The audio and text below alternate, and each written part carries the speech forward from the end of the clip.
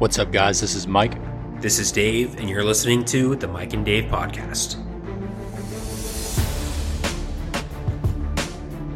What's up, everybody? This is Mike, and welcome to episode 58 of the Mike and Dave podcast. We've got a lot of NBA free agency deals to get to today. We're going to break a lot of those down in 5 different categories. We've got the usual suspects, hot seat, fun fact, etc. But before we get into any of that, gonna kick it to Dave with off the top. What's up, everybody? This is Dave, and yeah, my turn to come up with off the top prompt for this week. And this was just announced by the NBA. We've got 2 new rule changes coming for next season, and I wanted to get your opinion on these, Mike. I don't know if you've seen this already or not, but regardless, here we go. So first of all, there's going to be a new flopping rule change, which they've been testing in the summer league. But basically what it's going to be is officials can call a flop on the court and it will result in a technical foul free throw for the opposition. And then the other change will be if the first challenge is successful by a coach, then they get another challenge after that. So it would basically work like the NFL, where they can throw the challenge flag and then they get to keep it and they don't lose a timeout if they're successful. So what do you think about both of these rules? Do you like it? Do you not like it? What do you think it will impact in terms of the game moving forward? It's funny, I saw these like right before we started. I looked down at my phone to turn it on silent just to be safe, and I had a notification about it. So I hadn't really had a ton of time to process it, but my immediate reaction is I really like both. I think flopping has been a problem for, I would say, like the past 10, 15 years, but you go back, like people romanticize the 80s and 90s like it was like street fights on the court and stuff, and it was very, very physical and everything, don't get me wrong, but it's not like nobody flopped. Like, come on. Flopping has been a part of basketball, and it's been an ugly part that I hate, but it has definitely gotten worse. And whether or not this works, I appreciate that the NBA is taking a look at it and trying to come up with a solution. The key is, will the refs actually enforce it? And how much of a factor will star power play?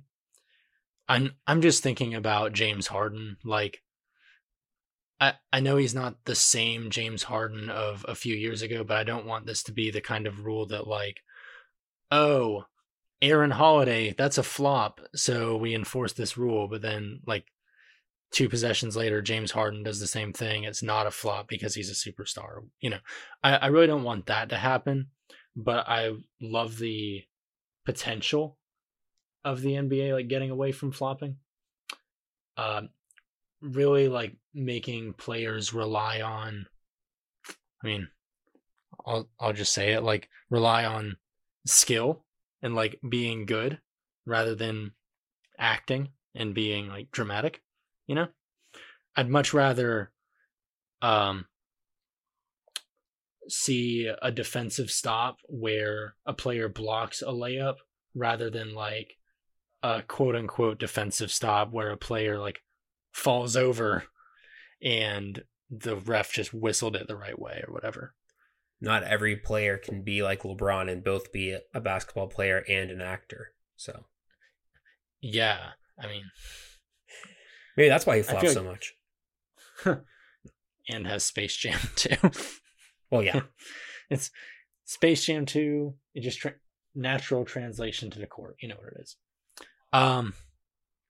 The other one, I also like this mainly because it takes away from the whole like, okay, you think that there's a pretty bad call. You think like, oh, if I challenge this, I think I'd get it right. But do I want to use this now? What if something happens in the 4th quarter?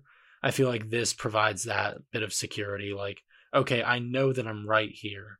And when I'm proven right, I'll still have a challenge should I need it in the late game. And I like that like on the other side of that though, I like that it's stopping there. It's not like, can you imagine if it was like every single time you get it right, you keep your challenge? Mm-hmm.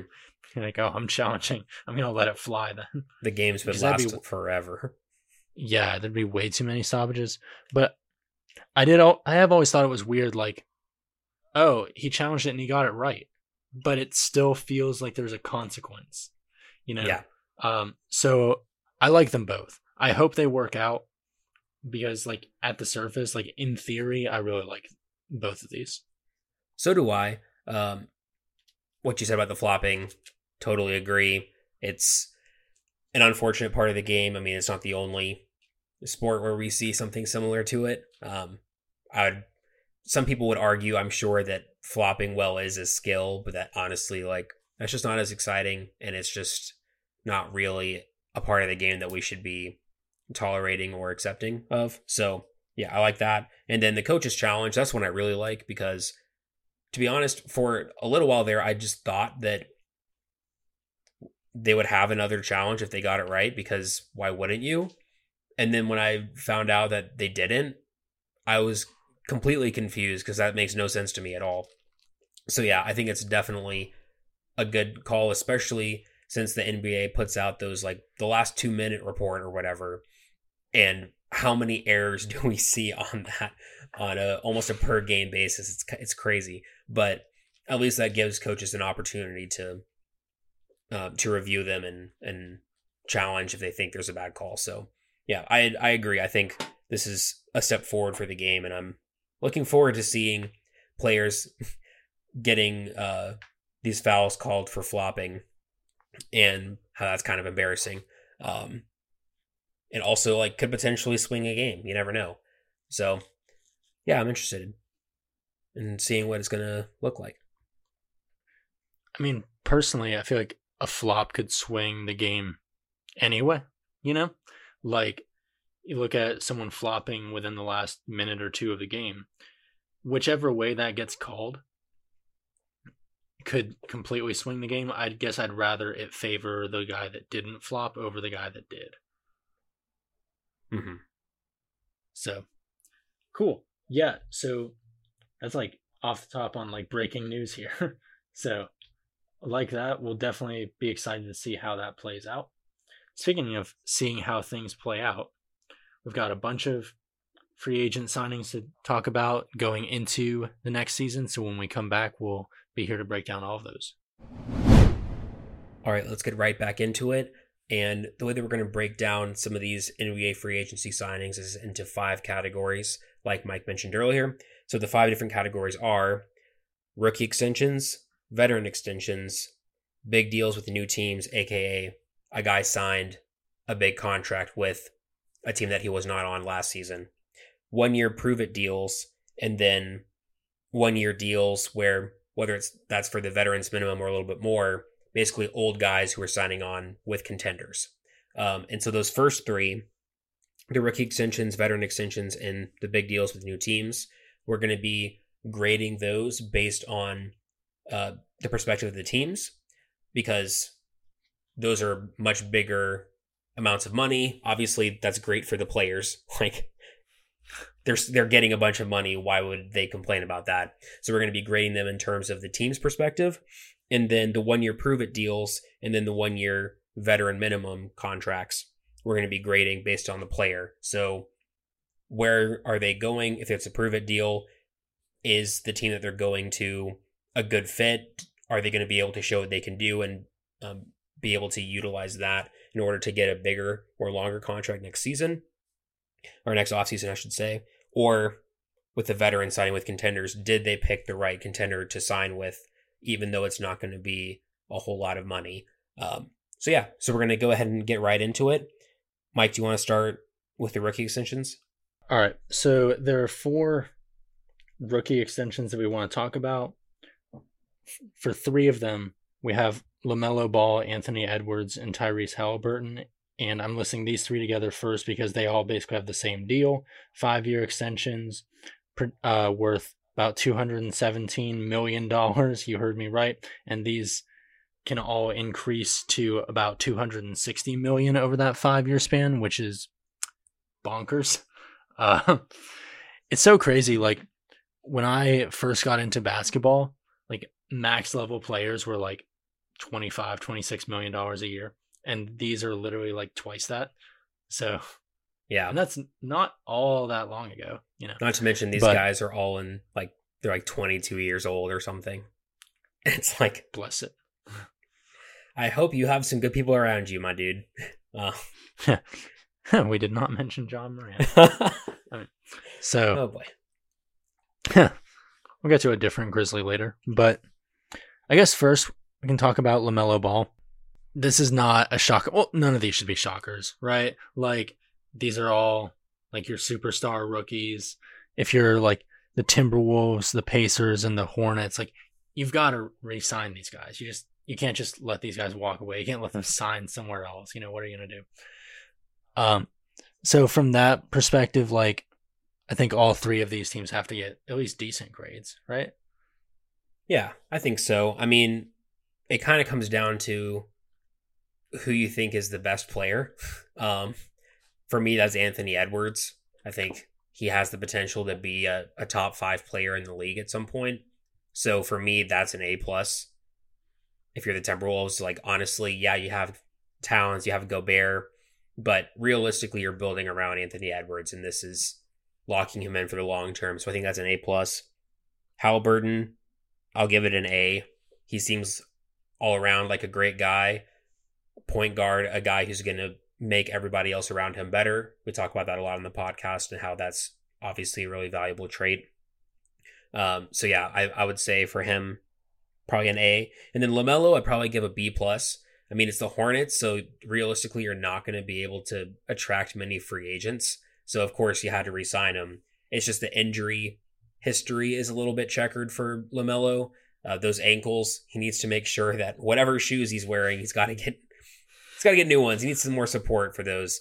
But obviously, when he's playing and he's on his game, he's a game changer and able to affect the game in a multitude of ways. So, yeah, I mean, for the teams that are signing these guys to these max extensions, it's a lot of money, but that's just the NBA, and especially for these small market teams, you kind of have to go ahead and give these guys the maximum.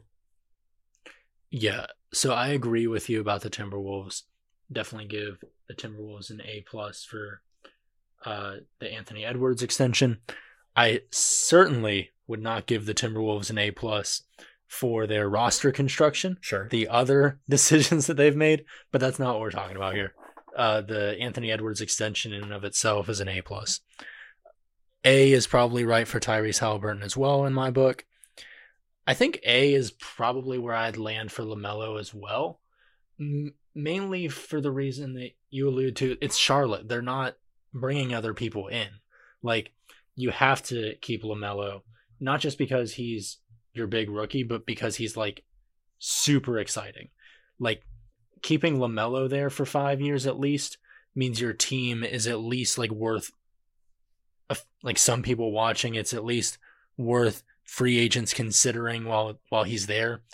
This is something that I feel like relevant is too strong of a word for Charlotte, but comparatively speaking, like to what they used to be, LaMelo keeps them worth considering for free agents and for fans because he has that pull. I'm just going to give them the A based on that alone. Okay, that's fair. And so the other rookie extension that we wanted to talk about is actually the first of its kind, and that's Desmond Bane with the Memphis Grizzlies. So with the new CBA, this is the first time where teams can extend a player off of their rookie deal and it not be a maximum. For Desmond Bane, it's 5 years, $197 million, which compared to the others, that's $217 million. So it's a little bit less, but I mean, with these kinds of numbers, like, what's another 30 million, you know? But this is interesting for Desmond Bane because he wasn't drafted super high. He's arguably not even really like a superstar. He's kind of like, obviously with Ja Morant's situation, it's kind of, this comparison isn't great, but he's kind of like the Clay to what Clay is to Steph is what Desmond Bane is to Ja Morant. In a way, obviously, like in a very diet fashion. But still, you can kind of see where I'm coming from with that comparison. So I don't know. It's kind of tough because it is a lot of money.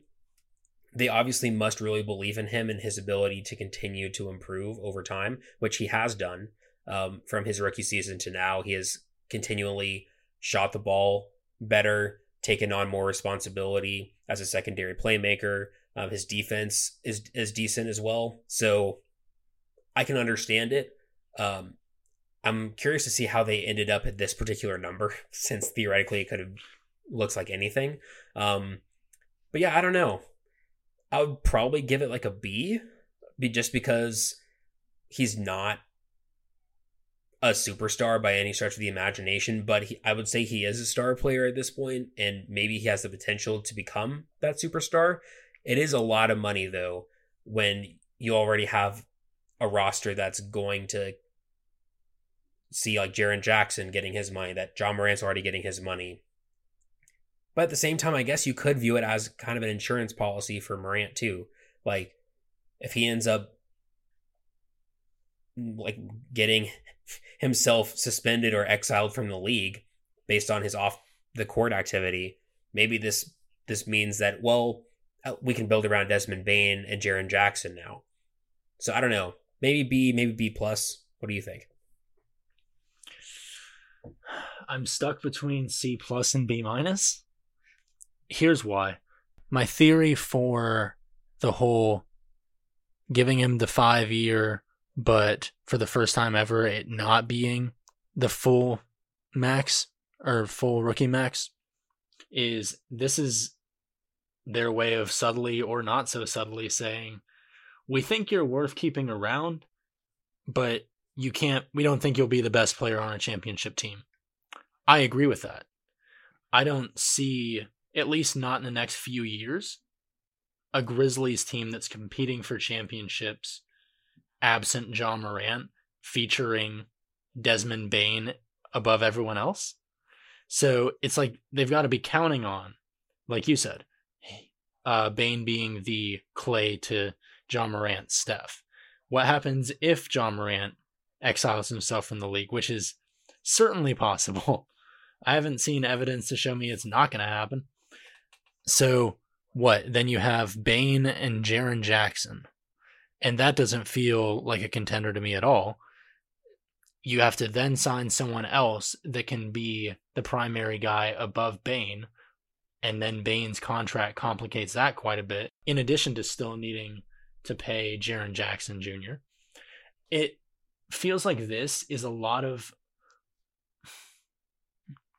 It feels like this is going to limit them a lot, and I don't think that the reward, i.e. Desmond Bane, is worth the restrictions that this contract is going to create. Maybe I'll be wrong. Maybe Ja will come back and just play and put the guns, real or otherwise, away. Maybe they'll form the best backcourt in basketball. Jaren Jackson will anchor the middle and they'll win a championship in 2 years. But I see a lot of ways that this goes wrong, aside from the obvious, like, then he got hurt, which could happen to anybody. Sure. Okay, so I'm probably at a B. You're like a B minus or C plus. It sounds like you're at a C plus. Yeah, it does. Doesn't it? After you explained it. So, okay. So those are the rookie extensions. Now let's move into the veteran extension. So this is either an actual extension upon a contract or a player re-signing with the same team that they were with last season. So we got to start first off with DeJounte Murray. Obviously, we're Hawks fans here on the Mike and Dave podcast. And I'll go ahead and say this is probably a solid A+ for the Hawks. And here's why. Number one, you traded all of those picks for DeJounte Murray. If you didn't re-sign him, then you would have done all of that for just 2 years of him, and that absolutely would not have been worth it. I think, the first year with Trey and DeJounte didn't work great, but I think it's still possible for them to continue to build on that backcourt chemistry and for both of them to be able to succeed, especially having a whole offseason and preseason to work with Quinn Snyder. So that's number one. Number two, I own a DeJounte Murray Hawks jersey. So now I'm going to be able to wear it for multiple seasons. And number three, it's what the actual money says. So DeJounte Murray ended up extending for 4 years, $111 million, which includes $9 million in incentives and a 4th-year player option. So this does not start this upcoming season, but actually the season after, which means we have DeJounte for 4 years from now, guaranteed, with potentially a 5th year in there. And this is not, by any stretch of the imagination, an overpay. I think, if anything, it is more of a team-friendly deal, especially when we're talking about some of these huge numbers with some of these other players, which we'll get into in a minute, with these other veteran extensions or guys signing with new teams.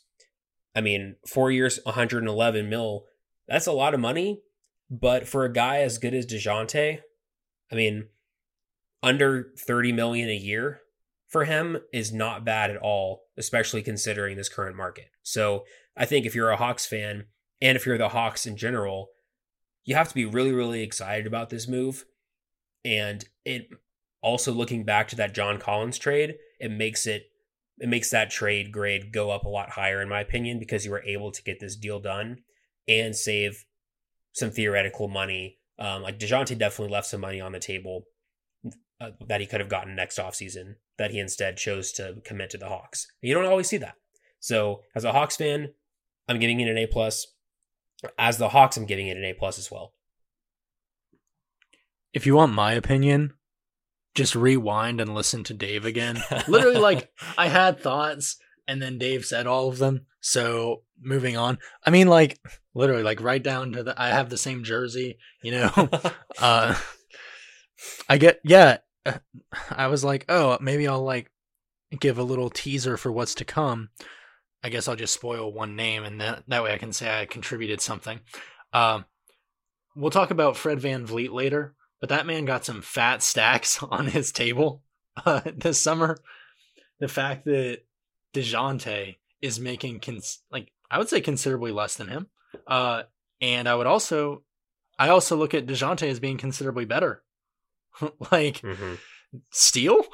I mean, yeah, an A+ all the way around. And like you said, the Hawks look like damn idiots if they don't get this done. It's basically like, do you re-sign DeJounte? It's an A or an F. But the team-friendly nature of the deal makes it an A+. Also, I just wanted to say one thing real quick. Fun story. If you're wondering why Mike and I have the same DeJounte Murray jersey, we actually went to the Hawks game as part of my bachelor party weekend, and DeJounte went off for like 40-something points in that game, and we were like, yeah, we gotta buy this DeJounte Murray jersey after the game. Like, there's no other option. We have to do it. True. All right, next on the list, we have Kyrie Irving. Wait, I feel like I said his name weirdly. Next on the list, we have Kyrie Irving. So he extends with the Mavericks. And I'm going to say something similar to what we said with DeJounte, and that's that Dallas had to. They freaking had to re-sign him.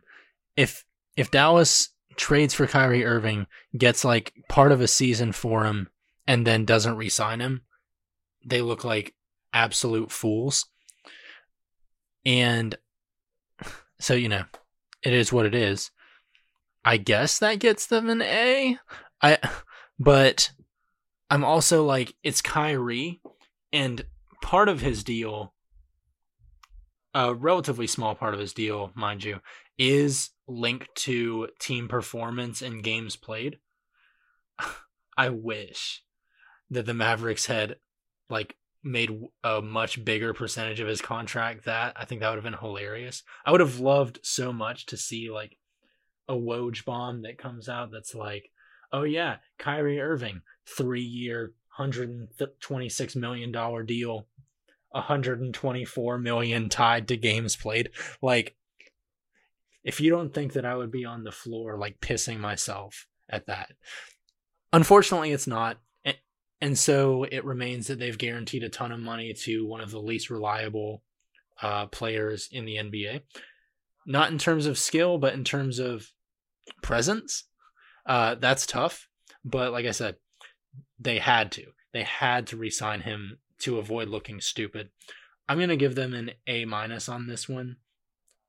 Teetering on B+, but we'll go on A- because they literally had to. They didn't have a choice in re-signing him. Yeah. And he probably had too much leverage based on that fact to have that much money tied to any sort of incentive. Mm-hmm. So you can pretty much compare. It's not exactly the same, but it's similar to what we just talked about with DeJounte and the Hawks, where they gave up a lot and you basically have to re-sign him. The difference is that the Hawks got a reliable player for probably less than market value, and the Mavericks are paying Kyrie $42 million a year, and he's still not reliable. So for me, I have to give it a B-, I think. Obviously, he's a great player. Is he a great fit with Luka? Who knows? We'll see a lot more of what that pairing looks like next season, but you're not really getting too much defense from either of those guys. So at least with Trey and DeJounte, like, one out of the two is a plus defender. So, I think that's definitely a big part of it. So yeah, I think a B- for me from the Mavericks, because they put themselves in that position and then they had to pay up. But I wouldn't necessarily love doing that for that particular player. Now moving on, the guy who actually got the most money in free agency this offseason, Jeremy Grant, signs a 5-year, $160 million deal with the Trailblazers, only for Damian Lillard to then request a trade. It was kind of ironic that apparently, according to the rumors, Lillard waited to see what the Trailblazers would do in free agency. They splashed the cash on Jeremy Grant. That's obviously not what Damian Lillard had in mind for them improving the roster. Because he's like, 160 mil for Jeremy? Oh, this is the last straw. I am out of here, bro. Get me out of freaking Portland. And yeah, so I think in terms of the Trailblazers, since we're grading for the team, I mean, this has to be a C for me. Like, you end up losing Damian Lillard. You pour a whole bunch of money. You're getting Damian Lillard's contracts off the books theoretically, right? Now you have to pay Jeremy Grant an average of 32 mil a year. That same point that you were making about the Grizzlies, if John Morant ends up playing him, not playing, but getting himself out of the league and having to bring somebody else in to be the number one guy. Like, Jeremy Grant is not going to be that. We saw him in Detroit put up empty calories on a terrible team. It seems like he'll probably just be doing the same thing again with the Trailblazers, depending on the results of the Lillard trade. So I don't really like this move at all. Jeremy Grant's a fine player, but unless they really think that they're going to be able to get solid pieces that can get them to contend now, I don't really see why you would make this move unless it was to try to keep Damian Lillard, which it looks like they are not going to be able to do. So for me, it's got to be a C, maybe even a C-. Okay, so call me shocked here. I did not expect like a C or C- from you. So I need you to do me a favor. I'm going to ask you to say something positive about the Jeremy Grant signing for Portland. He could be a good trade chip. Yeah. Okay. So the reason I said that is my grade is an F. I don't think I've given an F out on the Mike and Dave podcast. Maybe for like a random draft pick or something. Did we grade a Carson Wentz signing? I feel like it was probably just implied that was an F from you. Well, let me leave nothing to interpretation. F for the Jeremy Grant signing. Yeah, okay, so a lot of this is just kind of responding to stuff you said or like reiterating it a bit, but if you're Portland, are you thinking like, oh, let's show Dame that we want to like build a contender around him and like compete now? Jeremy Grant, no shade, question mark, but he's not that guy. I don't think he fits with Lillard in that way, and in such a way that they would contend for a championship, other than the fact that Damian Lillard is that guy. Like, you can say that about a ton of players in the NBA. Oh, if you put them with Lillard, they have a chance. Yeah, because it's a Lillard. Okay, so that's a lot of money for someone that's not worth the money. And clearly that didn't convince Dame of anything other than, like you said, get me the hell out of here. It showed Dame that they are not either. It showed Dame that they are either not capable or not interested in building a team around him that can compete right away. So you drive Damian Lillard out of town. Jeremy Grant's not going to be the star of a team that aspires toward any sort of postseason success. So you're throwing money at him for nothing, basically, in terms of like championship aspirations. And he's not even the best guy to pair with Scoot. Like, if their whole idea was like, okay, we accept that we're going to have to trade Damian Lillard before they sign Jeremy Grant, and we're just going to build around Scoot Henderson, you could find much better complementary pieces and veterans at that can mentor him and fit with his play style on the court that aren't Jeremy Grant, that like multiple players for that price. Like, I don't really see a good thing about this trade. I don't really see a good thing about this extension other than, like you said, they could trade him, like, and even then, that's a big contract to unload. When they trade him, they'll probably have to include a first round pick or two. Like, I hate this signing. Yeah. I mean, I guess I love it because they prevented the Hawks from signing him, but yeah. Now that you said all that, I think I'm going to have to lower my grade a tad to probably D+. I don't think it's like, he's still a good player. So it would be one thing if they gave all this money to somebody who's just absolutely terrible or just super average. But yeah, but I feel that D+ is where I'll go. I don't think I could do an F, but I can understand your reasoning behind it because yeah, it's a pretty bad look for Portland. Now, moving on kind of quickly through these last couple, we had Chris Middleton re-signing with the Bucks, 3 years, $93 million, so that's $31 million a year. Obviously coming off an injury-riddled season, but was a big part of their championship. And honestly, he's been a big part of that organization for quite a long time. It would be kind of weird to see him on another team, so I'm not surprised that they re-signed him, but that's still kind of a lot of money, and he's coming off of that injury. He'll be 32 or a little above, I think, when the season starts. So you're paying him for his 32 to 35 seasons. I don't know about that necessarily. I mean, I'm still probably going to give it a B because Chris Middleton, when he's healthy, is a solid player. We know that it can work.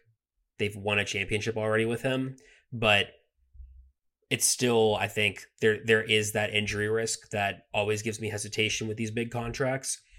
And, is he the best guy to try to extend this championship window that they have? So there is the risk that comes with the injury. Overall, I do like this extension. I would like it a little more if it were a little less money devoted to a guy coming off that injury and who has dealt with injuries before this past one. But when last we saw him in that playoff series against the Heat, he looked good in that series for the most part. A couple of bad shots here and there, but like overall, good player. And like you said, they have won with Giannis and Chris Middleton. It's not like this is some really, when we look at all these other contracts that we've talked about so far, none of these teams have won championships until we get down to the Bucks with Chris Middleton. And now we stop talking about, we're extending him to see if this can ever work, and start talking about we extend him to see if we can do it again. For that reason, I like this a bit. they're trying to capitalize on something that has already worked, like recapture the lightning in a bottle, I guess.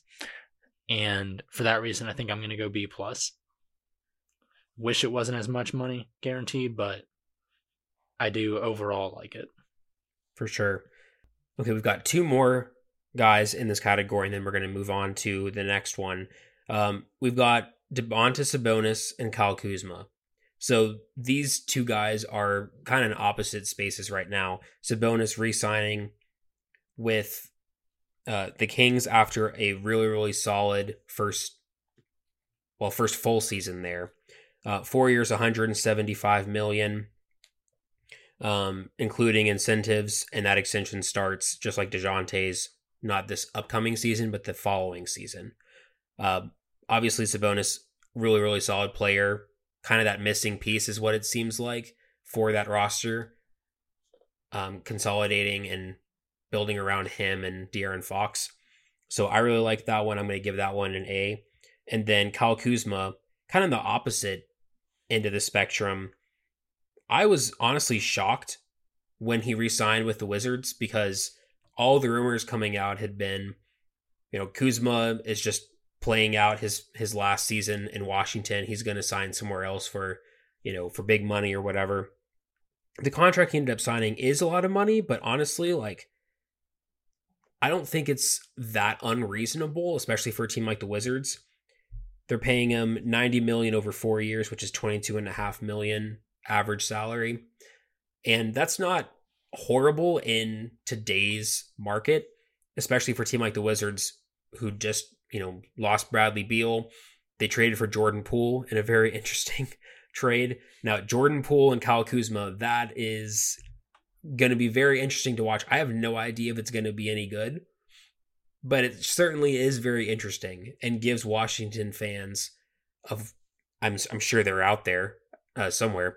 It gives them something to be excited about because both of these guys, when they're on, are very skilled offensive players. So, Kuzma, I'll give this one probably a B, just because I didn't even think that they would be able to re-sign him really.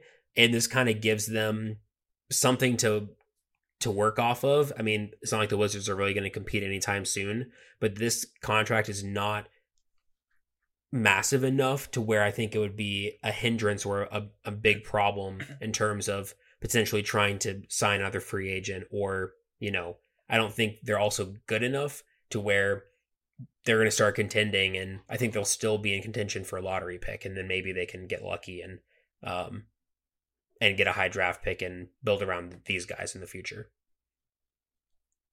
So you said A for the Sabonis deal, and then what'd you say for the Kuzma deal? Probably a B. Maybe Okay. Maybe B minus. Okay, so Sabonis, I really don't have anything to add. They did a good job building that team up last year. Really impressed with what the Kings did. Capitalize on that. Bring Sabonis back. Keep building. A. Cool. Moving on to Kuzma. Unlike the Jeremy Grant one, I'm actually a little higher on this than you. But basically for the same reasons. I think I just kind of weigh it a little more heavily. I like that. Okay. So, yeah, around $22.5 million in today's NBA, like you said, is really not bad for a player of Kuzma's caliber. Now, one thing they could do is have him for those 4 years and just have fun. I feel like the Wizards are going to be a funny team this year. I mean, looking at Jordan Poole and Kuzma, some fun highlights should come out of that. And their personalities are such that they'll probably provide some on and off court comedy here and there as well. So I like that.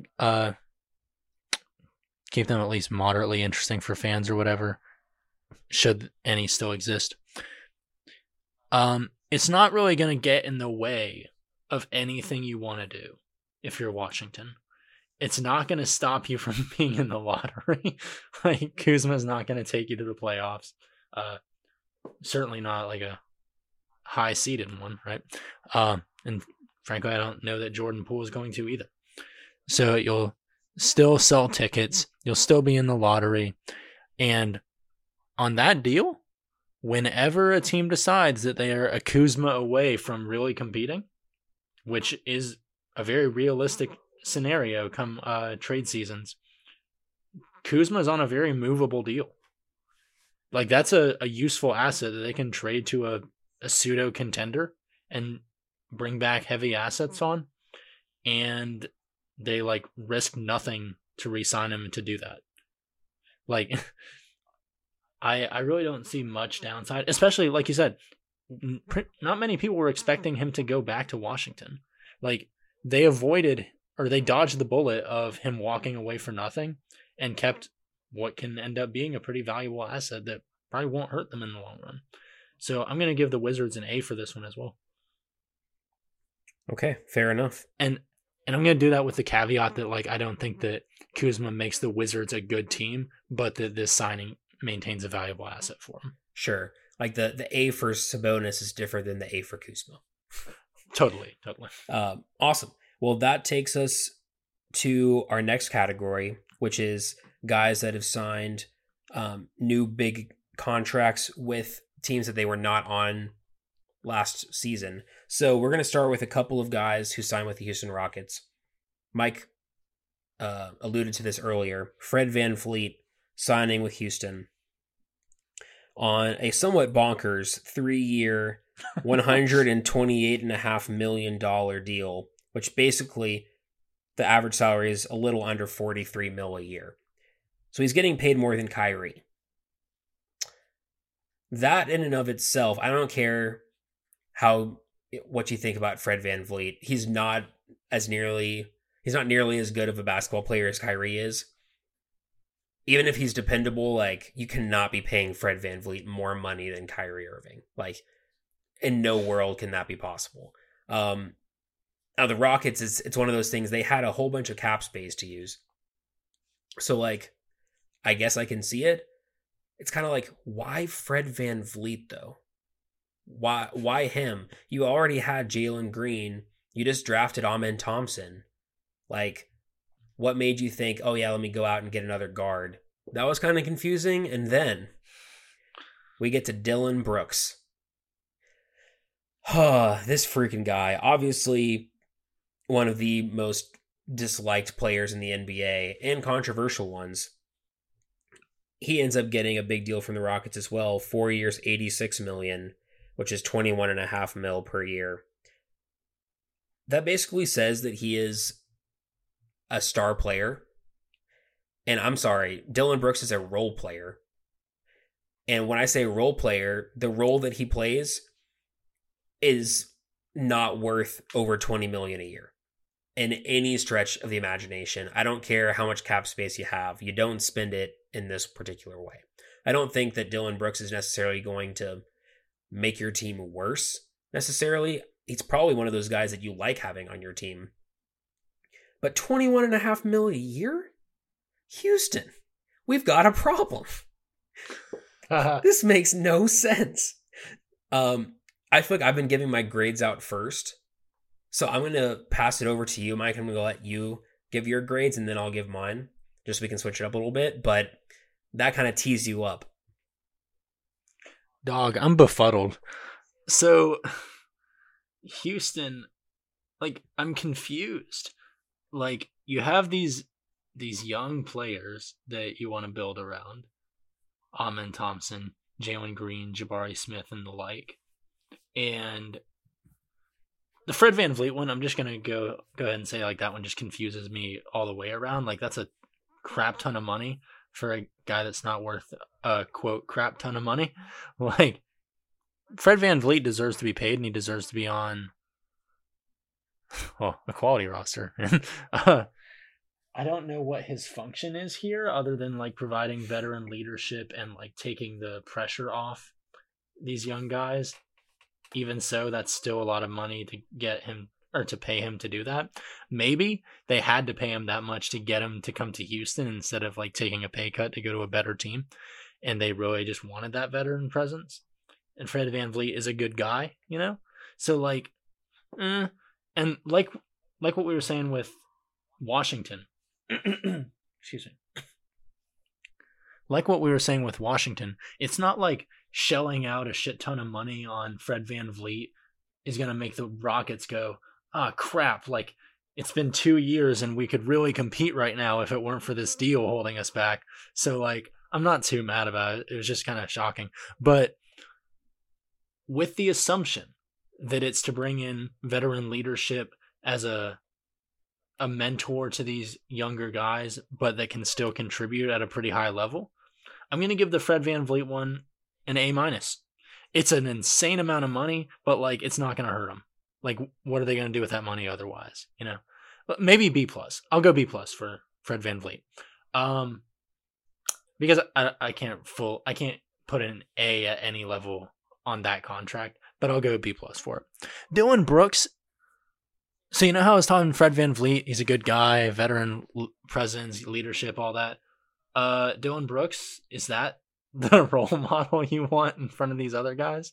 Like, there's a reason this dude's like the most hated guy in basketball. It's because he's an asshole. Like, maybe they're gonna try doing like good cop, bad cop or something. And they were like, who's like the most stand-up guy who's also good that's available? Oh, it's probably Fred VanVleet. Okay, who's the worst one that's available? Oh, it's Dylan Brooks for sure. Let's just throw a bunch of money at him and let's see if that works. What's the worst that could happen?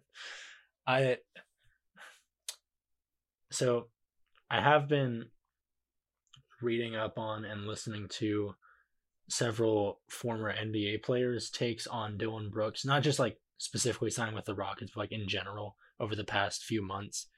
And a lot of former players have good things to say about Dylan Brooks. Like, you know, fans don't like him, but in an NBA roster, or in an NBA locker room, he's the kind of guy you want on your team. I don't have the experience to speak to that. You know, I wish I did. I wish I could say that I was in the NBA. If that's true, cool.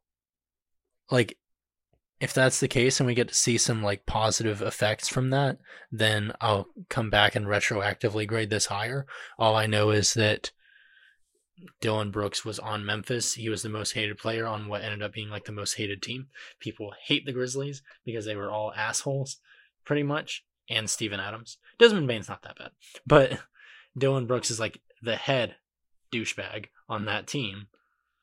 Like, I feel like if you're the Rockets, you want to increase likability, not decrease it. I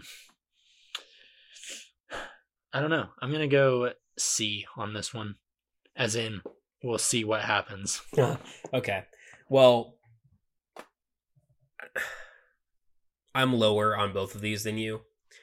I think that Fred VanVleet is just not the guy that you need to bring in if you're the Rockets specifically. I don't necessarily think that signing Fred VanVleet in general is a bad idea, but you've got all these young guards. You're taking away this playing time. If you're bringing in Fred VanVleet, he's got to play like 33, 35 minutes a game at this level of contract. So what are you going to do? Is Amen Thompson going to play the next 3 years off the bench? Because you're not going to be able to bench Jalen Green at this point. Like, in my mind, you have all these young guys. You bring in veterans like, we're not going to talk about this in general, but like Jeff Green. He signed with the Rockets on like $8 million a year or something. That is the kind of sign that I can get behind for the Rockets. You bring in a guy who has won a championship, who just came off of winning a championship. He can still contribute in a bit. A bit part role, but he's not going to command a whole lot of minutes, and he's going to be a really good mentor for these guys. Fred VanVleet is like, yeah, kind of the same things about him, but you're paying him way more money, and he's going to take up valuable minutes on a team that's not going to contend right now. So for me, it's a C. Like, I don't understand the logic behind it. And then for Dylan Brooks, it's a D, because honestly, I could care less about the likability of him. Like, whatever. It's a slight negative in my opinion. What I don't understand is the money and the amount of years. 4 years, $21.5 million for a guy who, like, even if he's an above average defender, has absolutely horrible shot selection on a team where everybody already has terrible shot selection. Like, what? I mean, I don't understand this at all. Do you really think that Dylan Brooks, now that he's going to a team where they have less established players, is really going to be like, oh, now I'm going to clean up my act and I'm only going to take open 3-pointers and I'm going to be able to drive and dish out to the open guy in the corner? Like, I don't see that happening. So I don't really understand it. For me, these signings are just taking away valuable minutes of young players that the Rockets already have on their roster. And that's the last thing that you need, because these guys are not going to push you over the edge. I don't care that you've sucked for the last 3 years. Like, okay, maybe you go from winning 20-something games to 30-something games. Like, woo frickin' who? You're still going to be drafting in the top 10 again. So I don't really understand it. That's not really how I would run an organization. But to be fair, I'm just, I'm not in the NBA or whatever. But from my opinion, looking on the outside, it doesn't make any sense. And I didn't really know that I felt that strongly until I started talking, and I was like, you know what? Yeah. This is stupid. I don't understand this at all. It's like, okay, Dave, go off. Okay, well, now let's kind of talk about something that's a little nicer. So we did talk about Fred VanVleet, and one thing I do want to mention real quick is this is by far the biggest contract an undrafted free agent has ever gotten. Or a guy who was originally undrafted has gotten as a free agent. Well, we have two more guys who also signed pretty big contracts, who were also undrafted. Max Strus and Gabe Vincent, obviously both were on that Miami Heat team that went to the finals this past season. They both signed fairly big extensions, especially for guys who were undrafted. Max Strus went to Cleveland and Gabe Vincent went to the Lakers. Mike, what are your thoughts on these two guys, where they ended up, and how much money they got? So it's tough because after seeing their development in Miami, like, part of me did want them to just kind of be able to stay there. I know that like doesn't make sense financially, but just to see them grow, like, not in a patronizing way, but like grow up in front of us, right? I would have loved to see that team like stay together in that way, but ton of respect for them being able to put in the work, develop, and get those big contracts. So with Gabe Vincent's contract, 3-year, $33 million, which is, it's literally $75,000 less than Matisse Thybulle's getting in Portland. We like Matisse Thybulle on this podcast. That's a good team-friendly deal, and I definitely like what he brings to the Lakers. So I'm going to give the Gabe Vincent one B+. As for Max Strus, looking at that 4-year, $62 million, I'm probably at B for Max Strus on that 4-year, $62 million. It might be a little bit more money than I would have given him. Did have some rough moments in the playoffs. That was kind of tough to see. But he also had plenty of good moments as well. If you're Cleveland, you're trying to make that next step up, build on, like, they've done a good job of building up a young core, and adding Max Strus to that is a positive. I don't think that it really takes away from any major signing they were about to do, and it's still not too big of a contract that they can, or that would prevent them from trading him down the line should they need to. Probably go B- on Max Strus. Okay. Yeah, I think the Gabe Vincent one I'm going to give an A- because the money is right and the fit is right. And yeah, I think the Lakers, they needed that backup point guard, or even a guy who could start, to be honest, depending on how they wanted to. They'll probably start Russell and Reeves, so probably not start. But coming off the bench as your point guard, I like Gabe Vincent, especially at that price tag. And then for Max Strus, I'll probably give it a B. I mean, it's a solid upgrade to the Cavs bench. He'll be a good 3-point shooter for them. They really struggled in that department last year.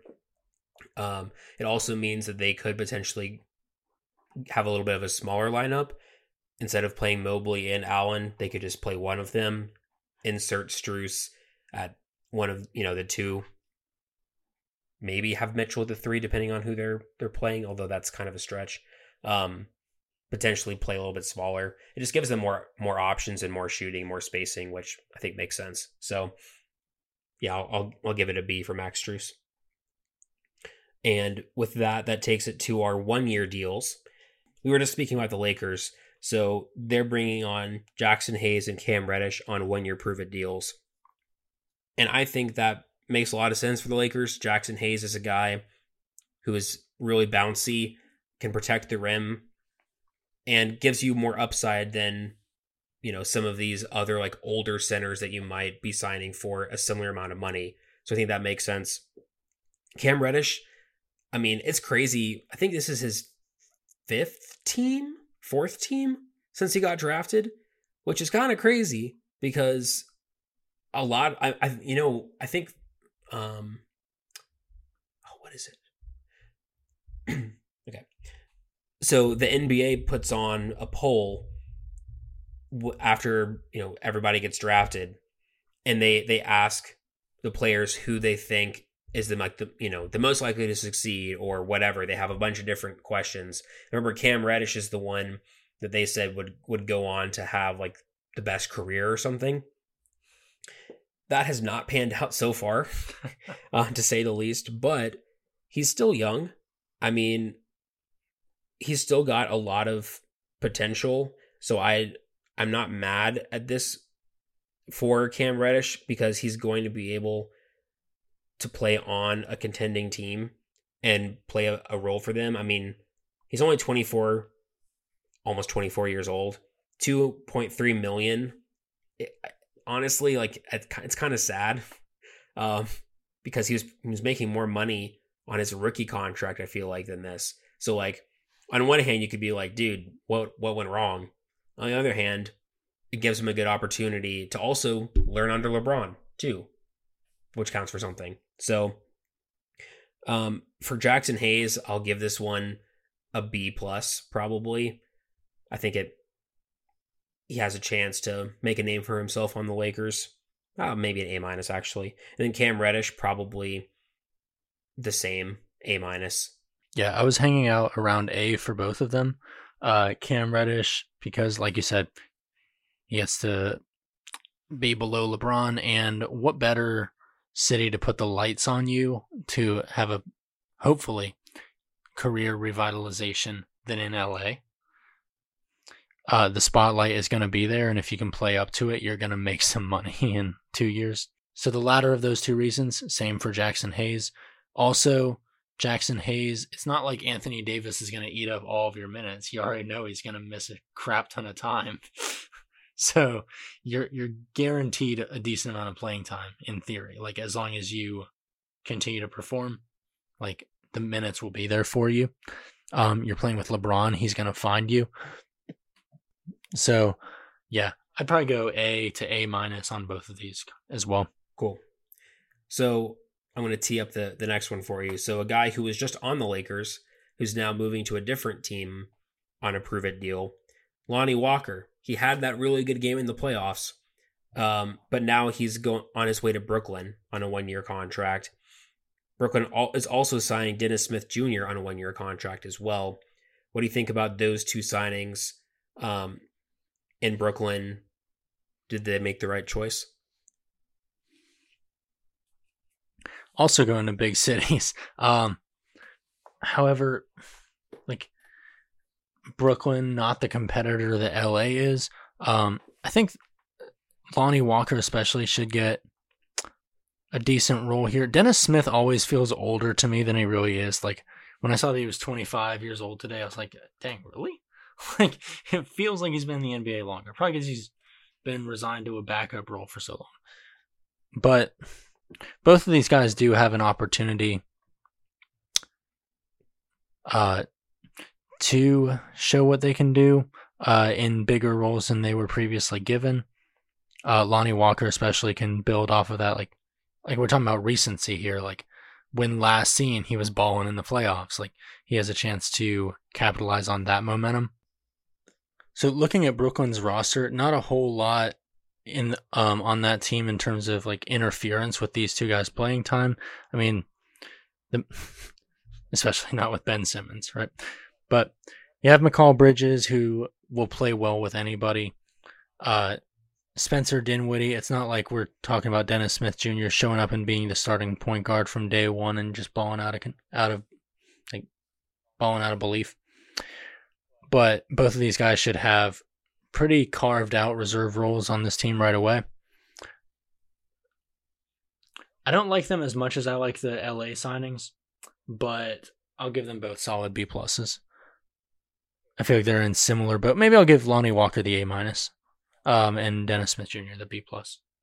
Okay, I'm gonna go B plus for both of them. The issue that I have is that the Nets already have a guy that would fulfill that Lonnie Walker role in Cam Thomas. So for me, I'm like, how many minutes are either of them going to get? They're kind of fighting for that same role of like microwave scorer off the bench. And then Dennis Smith, like, yeah, maybe he could play, but to be honest, I think for him, it's just kind of whatever. I'll just take whatever I can get at this point. I'll just give him a B plus too. Cool. So that leaves Malik Beasley signing with the Bucks and Mo Bamba signing with the Sixers. Now, out of these two, I probably prefer Mo Bamba to the Sixers a little bit more. Kind of that same point you mentioned about Jackson Hayes in Los Angeles. Embiid's probably going to miss some time this season. Mo Bamba can step in. They did re-sign Montrezl Harrell, but I think Mo Bamba, again, we talked about being able to be mentored by somebody. Embiid is a great guy to learn from, and you'll probably get some playing time there. So I like that. And then Malik Beasley, Milwaukee needs some scoring punch off the bench, and Malik Beasley can provide that. Both of these teams are going to be two of the best in the Eastern Conference once again next season. So it also gives them a chance to perform in higher leverage games and learn from players that have won in the past. So to be honest, I'll probably give both of them a B plus again. I definitely agree with the B plus for Malik Beasley. With Mo Bamba, so we labeled this tier prove it years. I feel like every year is a prove it year for Mo Bamba. Like every year I'm watching him like, is this the year that you like go off? Or I like the guys above him in Philly. I don't know how much playing time he's gonna get. Like given that Paul Reed extension, which we haven't really talked about, but whatever. Given Embiid's MVP caliber style, my questions about Bamba's ability to pair with either of them, like I have my concerns about his playing time. I also have my concerns about if it'll ever materialize. I'm gonna go a little lower on Bamba, probably B minus, but I'm gonna stick with the B plus for Beasley. B plusly. Sure. We'll let it slide. Okay. So we finally hit our last category, which is these 1-year veteran minimum or close to it contracts. We were just talking about the Sixers.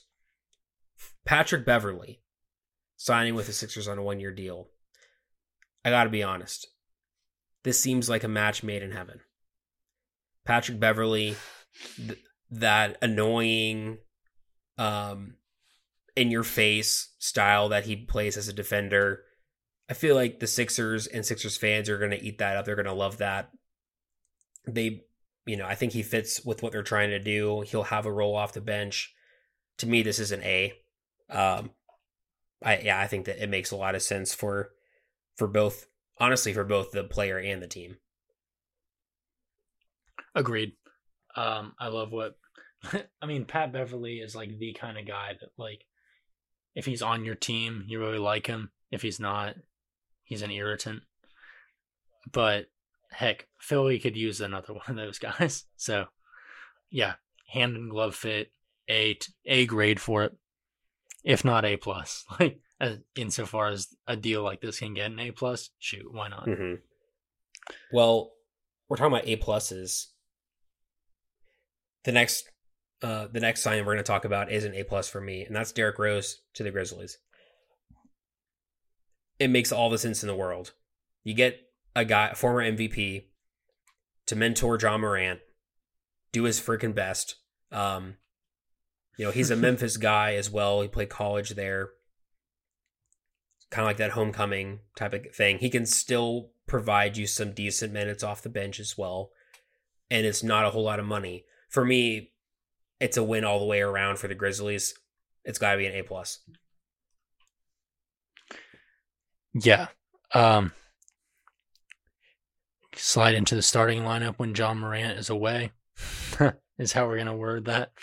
And come right off the bench when John Morant comes back. And dear God, let him like mentor John Morant, teach him a thing or two about life. If that is like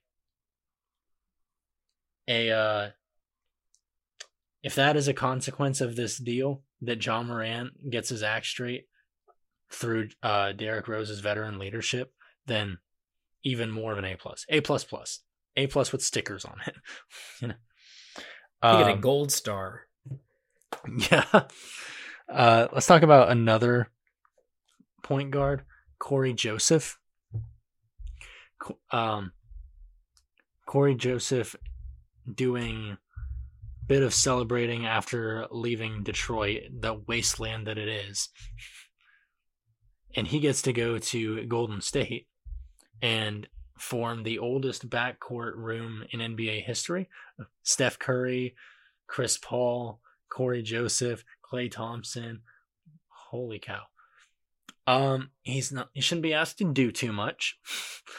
And when he is asked to perform, he should be fresh. And he has the veteran experience to provide that leadership off the bench. Like, I don't know how much Golden State needs him other than like resting these old guards. But for Corey Joseph, it's pretty easy work. And as far as like being in the NBA goes, and you have a pretty good shot at getting a ring. So, A. Yeah, I think it's got to be an A, especially considering he came from the Pistons and ended up with the Warriors. That's an upgrade if I've ever seen one in terms of you're 32 years old. You still will probably be able to play a few minutes a game and, you have a chance at a ring. So, yeah, I think I agree. That's another A. And then to round all this out, and to be honest, I don't know if you're going to give this a good grade or not. For me, we're just handing out A's and A pluses here because Robin Lopez has signed with the Milwaukee Bucks. And there's one main reason why this has to be an A plus for me is that he gets to play with his twin brother. They're nearing the ends of their careers. And the fact, like, I'm a twin myself. I have a twin sister. And, it's just one of those, like, heartwarming things. Like, the Lopez brothers will be back. They're playing on a contender. They have different games for sure. Robin Lopez coming off the bench is a decent option, even at this point in his career. And it's just great vibes. So I'm all for it. I think it's another A. Maybe even A plus because of the twin connection. Hey, I'm with it. Robin Lopez is a good, like, it seems like every team he's been on, guys praise him as a locker room presence. And that probably just gets amplified by the fact that he'll be playing with his twin brother. It's not like he's going to be commanding a mess of minutes or whatever. So, like, the fit works out as well. Yeah, A plus for me too. Yeah, we like these deals. For sure. And, with the 1-year deals, whether that's a prove it deal or, you're at the end of your career, you're signing on with a contender, it's hard for it to not be a B to an A, just because there's not that much risk involved and there's a lot of reward involved. So, shout out to all these guys getting these contracts, whether that's these 1-year deals or any of the rest of the guys that have signed, whether or not we agreed or disagreed with that signing. At the end of the day, these players are getting paid. So respect to them. And it has been an interesting offseason that will, of course, continue when we see this fall out of the Damian Lillard trade. And there's some other dominoes that I'm sure will drop as well, as it's the NBA offseason. More things are going to happen. It's just the way that it is. But that wraps up this segment. When we come back, we're going to get into the hot seat.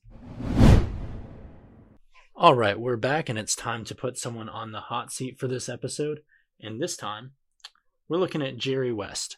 So, a lot of people look at Jerry West as one of the fiercest competitors in NBA history. That lot of people includes Jerry West himself, as he has this week come out and said, talking about how people say, oh, he has that dog in him or whatever. Oh, he's a dog, talking about these guys that just get drafted or whatever and have that competitive spirit.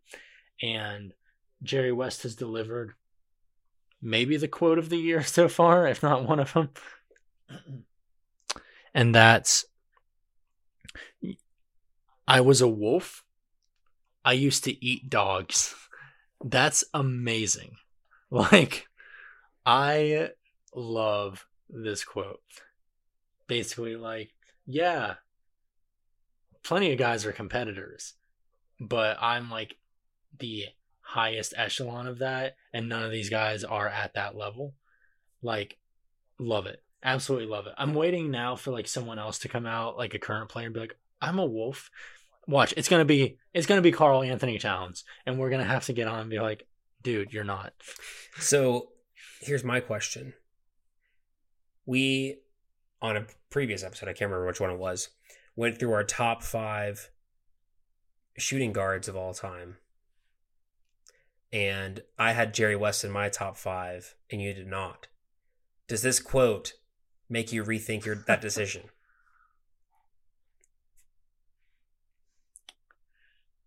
No. Okay. Fair.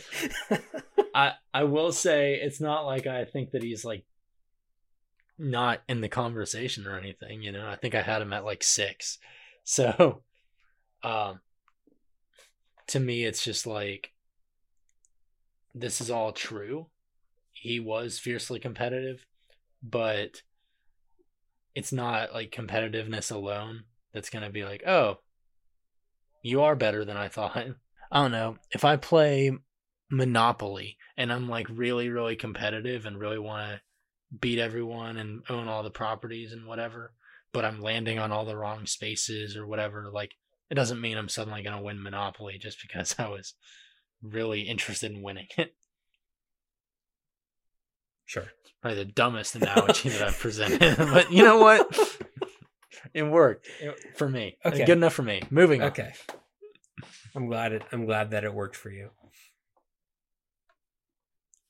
Did you have anything else do you want to add, or do you want to transition to the fun fact? Let's keep on transitioning. Okay. Yeah, you know what? It did work for me. Speaking of things that'll work for me, Dave's fun fact. What is it this time? Well, hopefully this fun fact will live up to that high praise. Yeah, it'll work. Okay. So, today's fun fact. I was having a conversation with a friend who used to work in the public library system.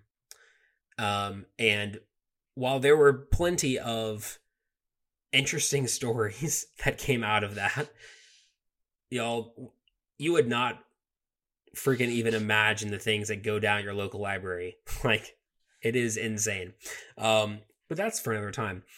It got me thinking, I wonder what the longest overdue book at a library was.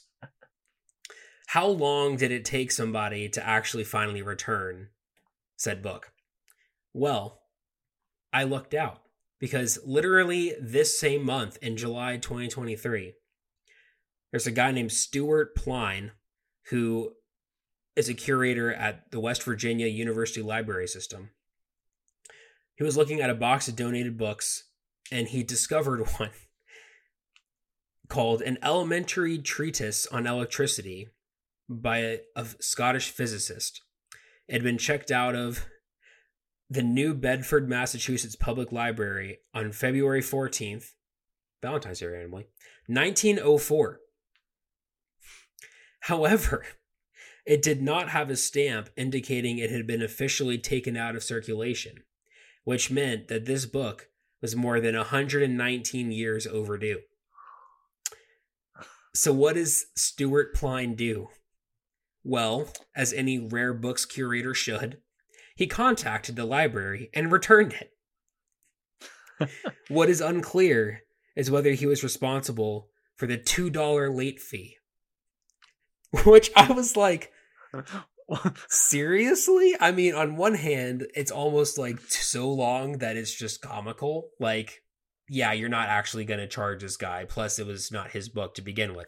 But like, what really would have made the story for me is like, especially because of inflation, of how, you know, whatever that late fee would have been back in the day. It's like, you owe $52,327 or something. But no, it was apparently just a $2 late fee. So 119 years. So basically, moral of the story, folks, if you forget to take back your book, just give it to your great grandkids whenever you get to that point and have them donate it to a local library, and it'll end up back in circulation. It's fine. And you'll never have to pay the fee. I don't think that's actually how it works. Don't quote me on that. Bad advice. But that's my fun fact. So, I can't lie, like, yeah, what I was waiting for in that story was, and then he found out that he owed $54,000, and like, this book was checked out like 25 years before the Great Depression. And it was still $2. What a deal. Score.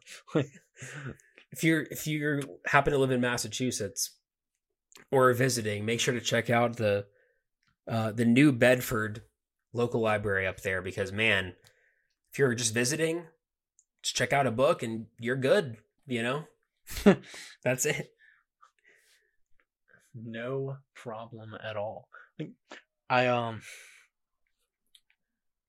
was an episode. Start that sentence again. Family Guy put out a new episode fairly recently. I can't remember if it was this season or last season, whatever. But the premise was like they go to like the last Blockbuster that's still like standing or whatever, and they find out that like Peter never turned in like whatever his last movie rented out was or whatever, and now he has like all this like this backlog, like late fees and all that. Anyway, that's how I was expecting this story to end, but nope, $2, whatever. Wow, what a deal. You take that and buy a cheeseburger at Burger King or something. Yeah, wild. For sure. And that just about wraps up the show. But before we officially end, I think Mike has something to say. To quote Bo Burnham, I got lots of shit to say. Oh boy. So, real quick, if you have lasted this entire episode, then you're in for a treat. This is why you listen till the end, folks. Because sometimes we throw in these curveballs at the end that you're going to want to hear. All right, I'm ready. I'm glad that like that's the way you put it, and not like. Do you remember Goosebumps, the scary books series for kids or whatever? I do. I remember their tagline was like "Reader beware, you're in for a scare." So I'm glad it wasn't like more that way. Like if you've made it this far, It's too late. like yeah, if you're listening to this, it's too late. What does he say in the Shawshank Redemption at the end? Like if you've made it this far, maybe you're willing to go a little farther or something like that. Okay, Sure. if you've listened this much, maybe you'll be willing to listen to some more. Okay, so if y'all haven't been living under a rock, then I'm sure you've seen the Dwight Howard stuff, right? Where he's like trying to inflate his own legacy at the expense of Nikola Jokic's. And he's been coming out like this past week or two and saying like, yeah, in my like you take prime me, like I'm top 10 all time. I'm better than Jokic, all this. And I'm seeing a bunch of like disrespect on both ends. First of all, that's disrespectful to Jokic, especially like coming off his championship season where like the 2 seasons prior he had won MVP in each of them. Like this is not the time. So that's disrespectful. But then I've been seeing a lot of like disrespect on Dwight Howard, and my theory for this is that like a lot of the people that are disrespecting him are too young to remember Orlando Dwight Howard, who was a menace. Maybe they just remember Atlanta Dwight Howard, who was a non-factor. Yeah. Yeah, or like the most recent iteration of the Lakers Dwight Howard, who was coming off the bench. But regular listeners of the podcast will know I like Dwight Howard well enough. You asked me a couple episodes ago if there were veteran guys that I think could still contribute that weren't on rosters, and Dwight Howard was the one that came to mind. So for my like mic drop, I'm here to say that Dwight Howard is half right. He's wrong in that he's not better than Jokic. And I don't even just mean now. I mean prime Dwight Howard. I do not take over Jokic. However, prime Dwight Howard is a top 10 center all time. The issue for him is that so is Jokic already. And I'm not just saying that. I did go ahead and list out my top 10 centers to kind of expand from when we did it as a top 5. Just to make sure I wasn't like just throwing that out there or whatever. And yeah, Dwight Howard does come in right at 10 for me. Jokic is sitting there up around 7 or 8. So all that to say, like, Dwight Howard, the legacy is there and I respect it and I wish others did too, because prime Dwight Howard, Orlando Dwight Howard, we talk about players dragging their teams kicking and screaming to moderate success a lot on this podcast, but Dwight Howard bringing the Magic to the finals in 2008 or 2009 rather. Yeah, that's like quintessential that. Dwight Howard in his prime is a top 10 center in NBA history, one of the best rim protectors the game has ever seen. But he's not the cerebral basketball savant that is Nikola Jokic. So, wanted to drop the mic there. Also, mic drop part 2. I didn't know where else to put this. I'm engaged. Hey! So, I remember back in ye olden day of the Mike and Dave podcast, like a year and change ago, where you got to make this announcement, Dave, but you had the convenience of being able to just make it your fun fact. And I don't have a Mike's fun fact. So here we are. I'm engaged to my fiance. Hey. Hey. And I'm dropping the mic, ? So there it is. You're dropping the mic. She's dropping her last name. Hey. That's how we do it. So yeah, that happened a week and a half ago at the time that we're recording this. And yeah, it was really cool. Dave got to be there for that. Got to play a crucial part, actually multiple crucial parts of the process, helping hide the ring and record the whole thing, rhyming accidentally. So appreciate you for that. I'm clutch. And yeah. And it was an outdoor proposal. in Georgia in July. So, needless to say, it was hot as shit. But yeah, she said yes. So that's the happy ending. For sure. Yep. To be honest, looking back on it, it probably would have been a solid move for me to use my fun fact to say that. But I'm glad the way it worked out. I'm glad that you were able to use it on your segment. So, but yeah, congrats to you, my friend. And also, don't worry. Just because we are both going to be married men does not mean that we will not have time for this podcast. So if, just in case you were worried, oh crap, life changes. Oh no, what's going to happen? Because obviously you were so worried and so concerned. We will still be putting out this podcast. So don't you worry. But yeah, definitely looking forward to it. And yeah, congratulations to Mike and Leah again. I can say the first name. Thank you. Yeah. Yeah. So, yeah, thank you. So that was all confirmation that she does in fact like me. It wasn't all a ruse. It wasn't all a ruse. She didn't. Everything I know was not a lie. So she does like me. If you're listening and you like me or us, leave that like on the podcast. Leave us that 5-star review. Share it on Facebook, Twitter, Instagram. Listen on Spotify, Apple Podcasts, Google Podcasts, wherever you listen to your podcasts. Give us that 5-star rating. Share it with your friends. Spread the word. Yeah. Yada, yada, yada. And if you don't, that basically just means that you're not happy for Mike. So basically, that leaves you no other option than, if you have not already, to do those things that Mike just listed out. So that... Don't be a hater. Yeah, that's where we're at. Exactly. But yeah, I think that just about covers it. We thank you all for listening very much. We appreciate it. And I think that just about does it for this episode. As always, this has been Mike. This has been Dave, and you've been listening to the Mike and Dave podcast. Alexander on the beat.